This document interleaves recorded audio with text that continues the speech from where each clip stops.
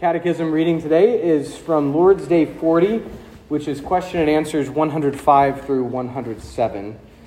Let's read these responsively together. What is God's will for you in the sixth commandment? I am not to belittle, hate, insult, or kill my neighbor, not by my thoughts, my words, my look or gesture, and certainly not by actual deeds. And I am not to be party to this in others. Rather, I am to put away all desire for revenge. I am not to harm or recklessly endanger myself either. Prevention of murder is also why government is armed with the sword. Question 106. Does this commandment refer only to murder? By forbidding murder, God teaches us that he hates the root of murder: envy, hatred, anger, vengefulness. In God's sight, all such are disguised forms of murder. Question 107. Is it enough then that we do not murder our neighbor in any such way? No. By condemning envy, hatred, and anger, God wants us to love our neighbors as ourselves, to be patient, peace-loving, gentle, merciful, and friendly toward them, to protect them from harm as much as we can, and to do good even to our enemies. Let's go to the Lord and ask for his help as we open his doctrines. Our Heavenly Father, we ask you to look upon us in grace as we look away from ourselves into the face of your Son, whom you have appointed our mediator and Savior. As all the treasures of wisdom and knowledge are in your Son, guide us by your Holy Spirit into the true understanding of the doctrines of Christ. May our meditation upon his truth produce in us the fruit of righteousness, to the glory and exaltation of his name, the instruction and building up of this congregation, and the salvation of the lost through our witness. We pray this in the name and favor of your well-beloved Son, Jesus Christ, and in dependence on his Holy Spirit. Amen.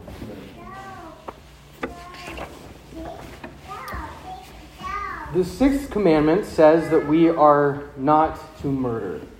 We're not to commit murder. And that seems simple enough for the vast majority of people on planet Earth. Not kill somebody who's innocent and doesn't deserve it. But now that we have come to this particular commandment, we're going to really begin to feel the scope of God's law. It touches every part of our lives, and that's been the case with all the commandments we've looked at so far. But we begin to see in this commandment how it touches all of our faculties in every part of our lives. Not just our outward behaviors, and not just telling us what we can't do. In actuality, the law of God reaches down to our inner selves, to the intentions of our hearts, to the thoughts of our minds. And by and large, that's where those outward behaviors that are condemned come from. And so the law speaks, again, not only to the externals, what we do with our words and with our deeds, but to the internal, where those things begin to boil up.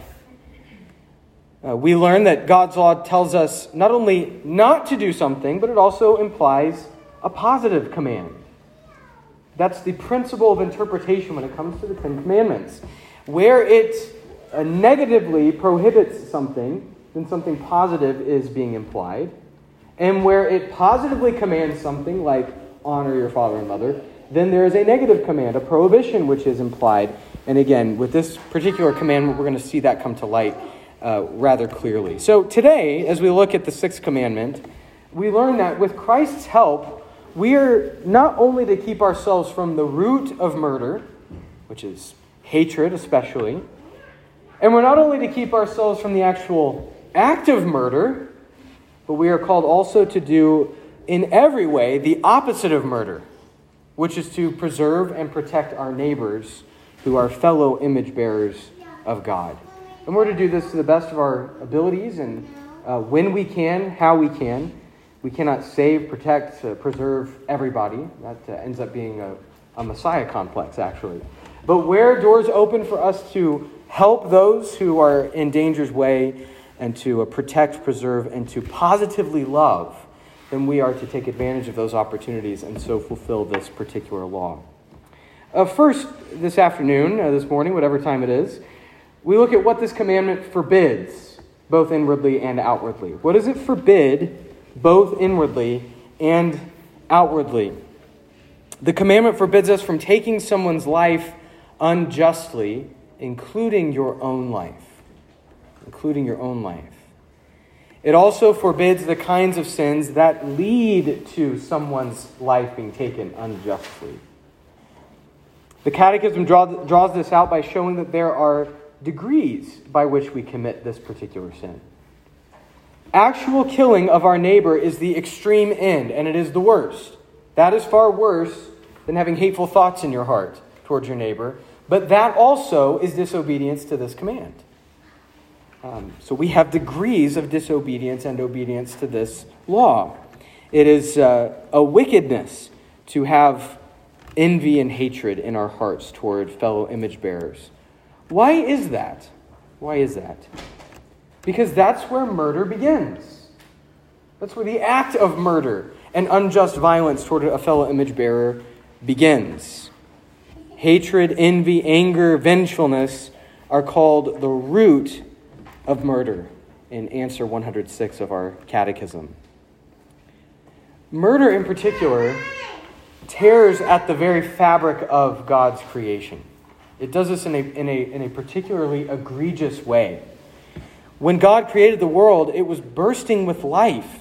That's the original condition of this world.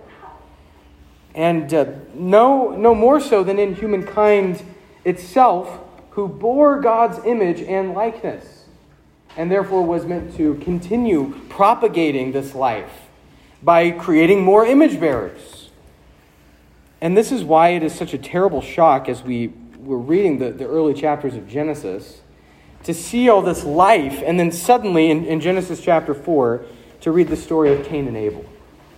It's meant to jar us and to help us to see the depths to which sin has plunged the human race. 1 John chapter 3, which was our epistle reading today, shows us that this murder did not happen by accident. It wasn't just a crime of passion, and that it was a totally new thing on the earth.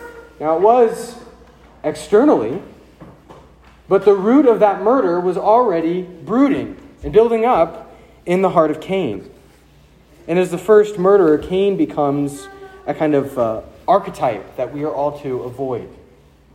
1 John chapter 3, verse 12 says, "We should not be like Cain, who was of the evil one and murdered his brother." And then in verse 15 it says, "Everyone who hates his brother is a murderer."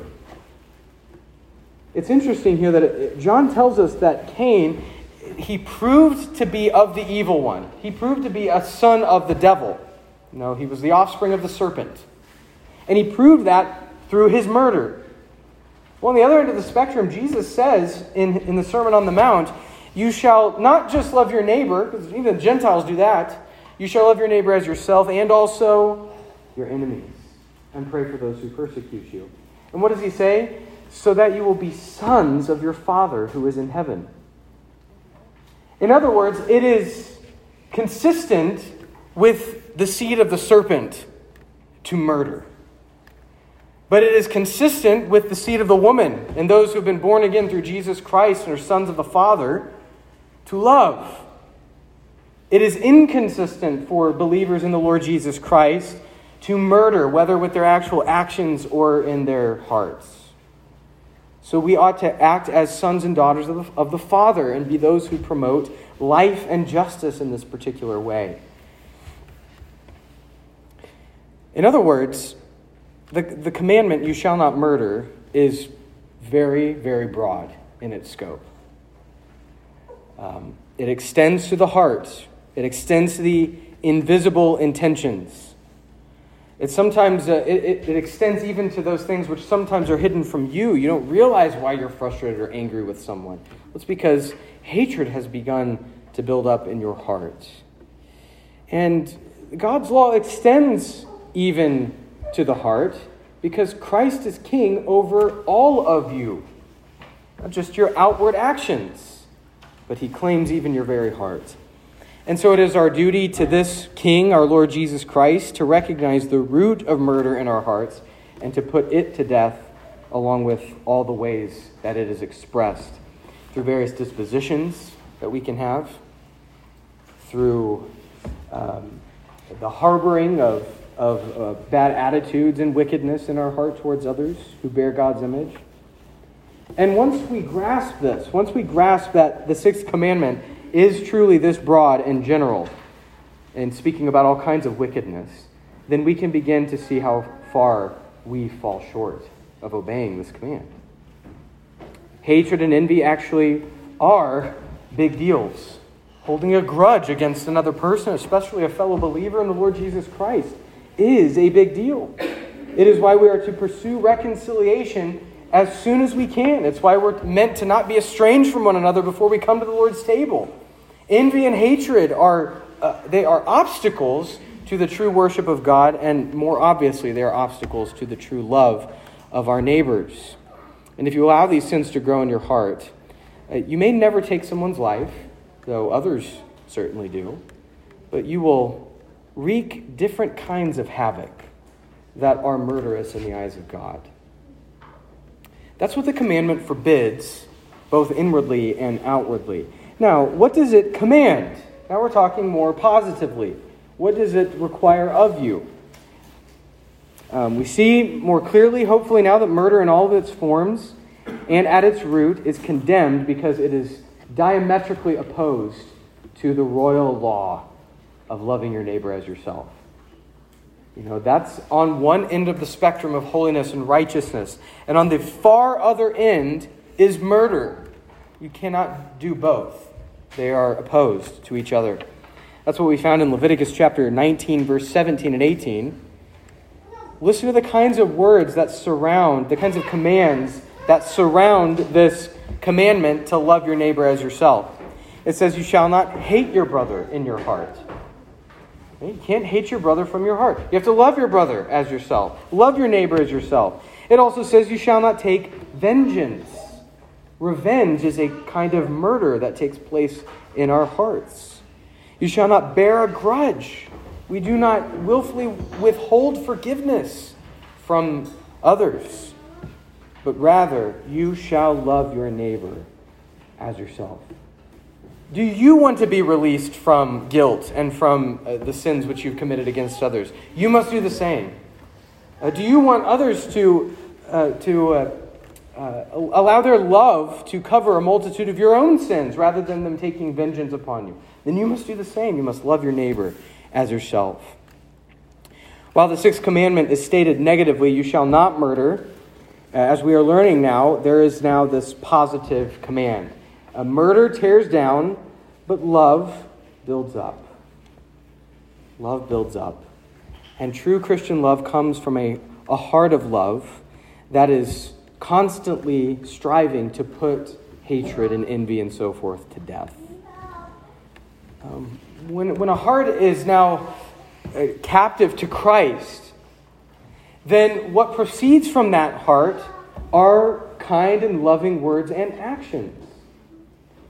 This is why Jesus commands that we even love our enemies. We have to love our enemies. Does it mean having affectionate feelings toward them? No, we're not speaking particularly about that kind of love. Perhaps you will grow in affectionate feelings for your neighbors, but specifically, it means that you are seeking their good. You pray for them. You're patient with them. You are at peace with them insofar as it is up to you. And a lot of times it's not. You can't make your neighbor be at peace with you, but you can strive for peace with your neighbor. The commandment also holds up justice over vengeance. Makes a distinction between these two things.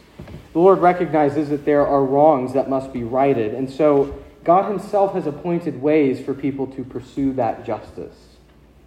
This command to love your neighbor as yourself does not mean that we are anarchists and that punishment shouldn't be doled out to offenders. It does not mean that at all. It means rather that there are proper and holy and righteous avenues by which justice can be rendered. Believers in the Lord Jesus Christ are to recognize that we're not vigilantes. We are skewed in our vision of justice. And so God has actually taken that burden off of our shoulders to make the doling out of justice not a personal thing, but to make it an objective thing so that it can come as close as it can in this present evil age to true justice. The church, as an institution, calls sinners to repentance. And it uses avenues like church discipline and, if necessary, excommunication to do that. But the sword of justice has been given to the civil government, not to the church. We do not put sinners to death. We don't put them behind bars as the church. That is a job that God himself has instituted for the civil government to do. Imperfectly though they do it, they've been entrusted to it and will be held accountable to do their jobs well. And so it is in obedience to the sixth commandment that we leave vengeance to the Lord. God says, "Vengeance is mine and I will repay." Every miscarriage of justice that has ever happened in this world will be righted by the Lord of hosts. And so we are to pursue justice through the avenues that he has provided. When we love our neighbors in these ways, what results from this is a more orderly world, a more peaceful world. And also it ends up opening doors to unbelievers. When they see that we are not vengeful people, but we are eager to forgive, eager to be at peace, it opens doors among unbelievers.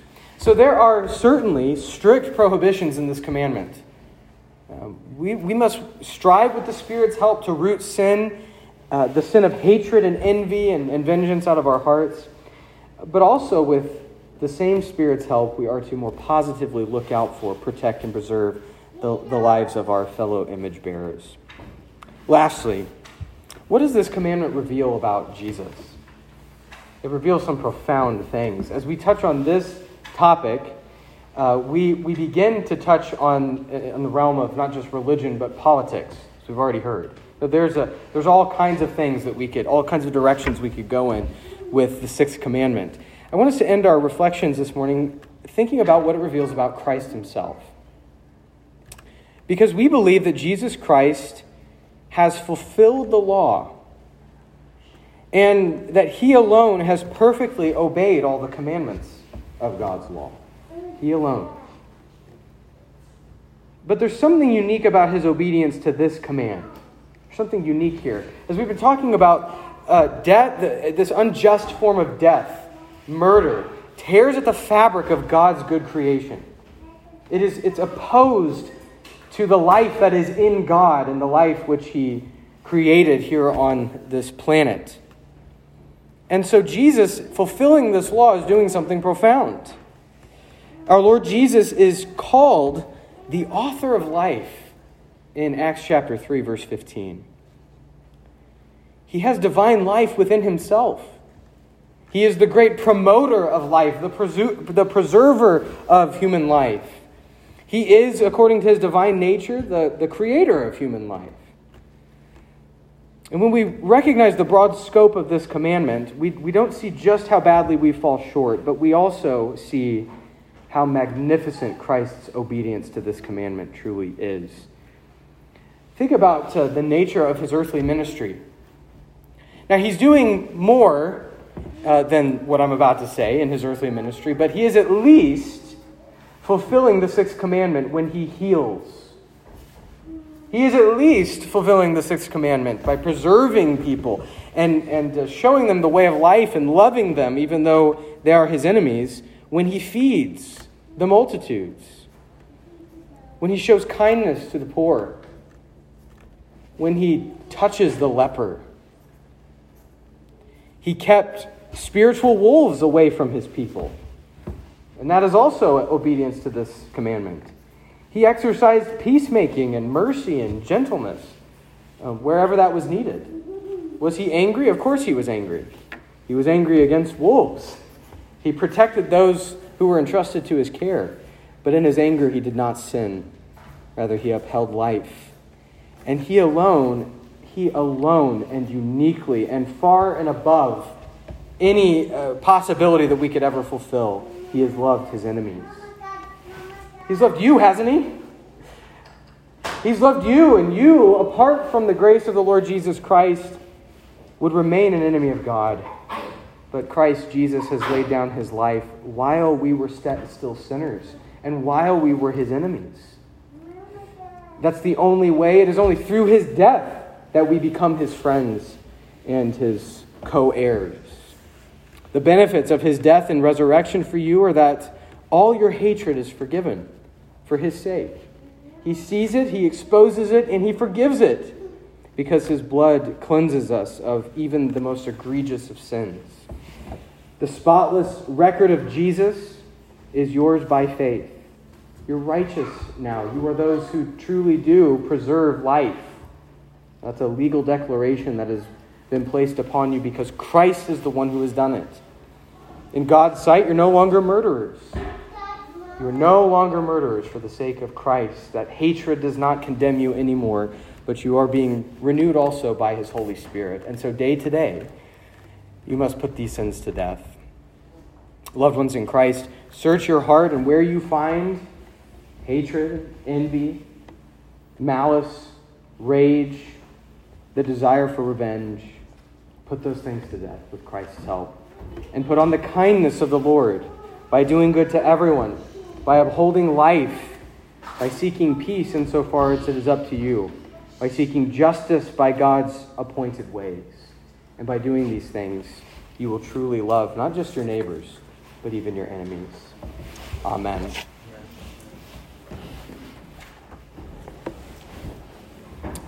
Gracious and merciful Father, we give you thanks for having established your covenant with believers and their children. For as you have told us, the promise is for you and for your children and for all who are far off, as many as the Lord our God will call to himself. This promise you have not only signified and sealed by holy baptism, but daily proved by perfecting your praise through the mouths of children, and so putting to shame the wise and understanding of this world. Continue to establish your saints in this faith throughout their lives. So give us the grace to inwardly digest the food you have given us and to instruct our children in your knowledge and fear until they have reached complete maturity, and we with them. All of this we ask in the name of Christ Jesus our Lord, who with you and the Holy Spirit are one God, forever blessed. Amen.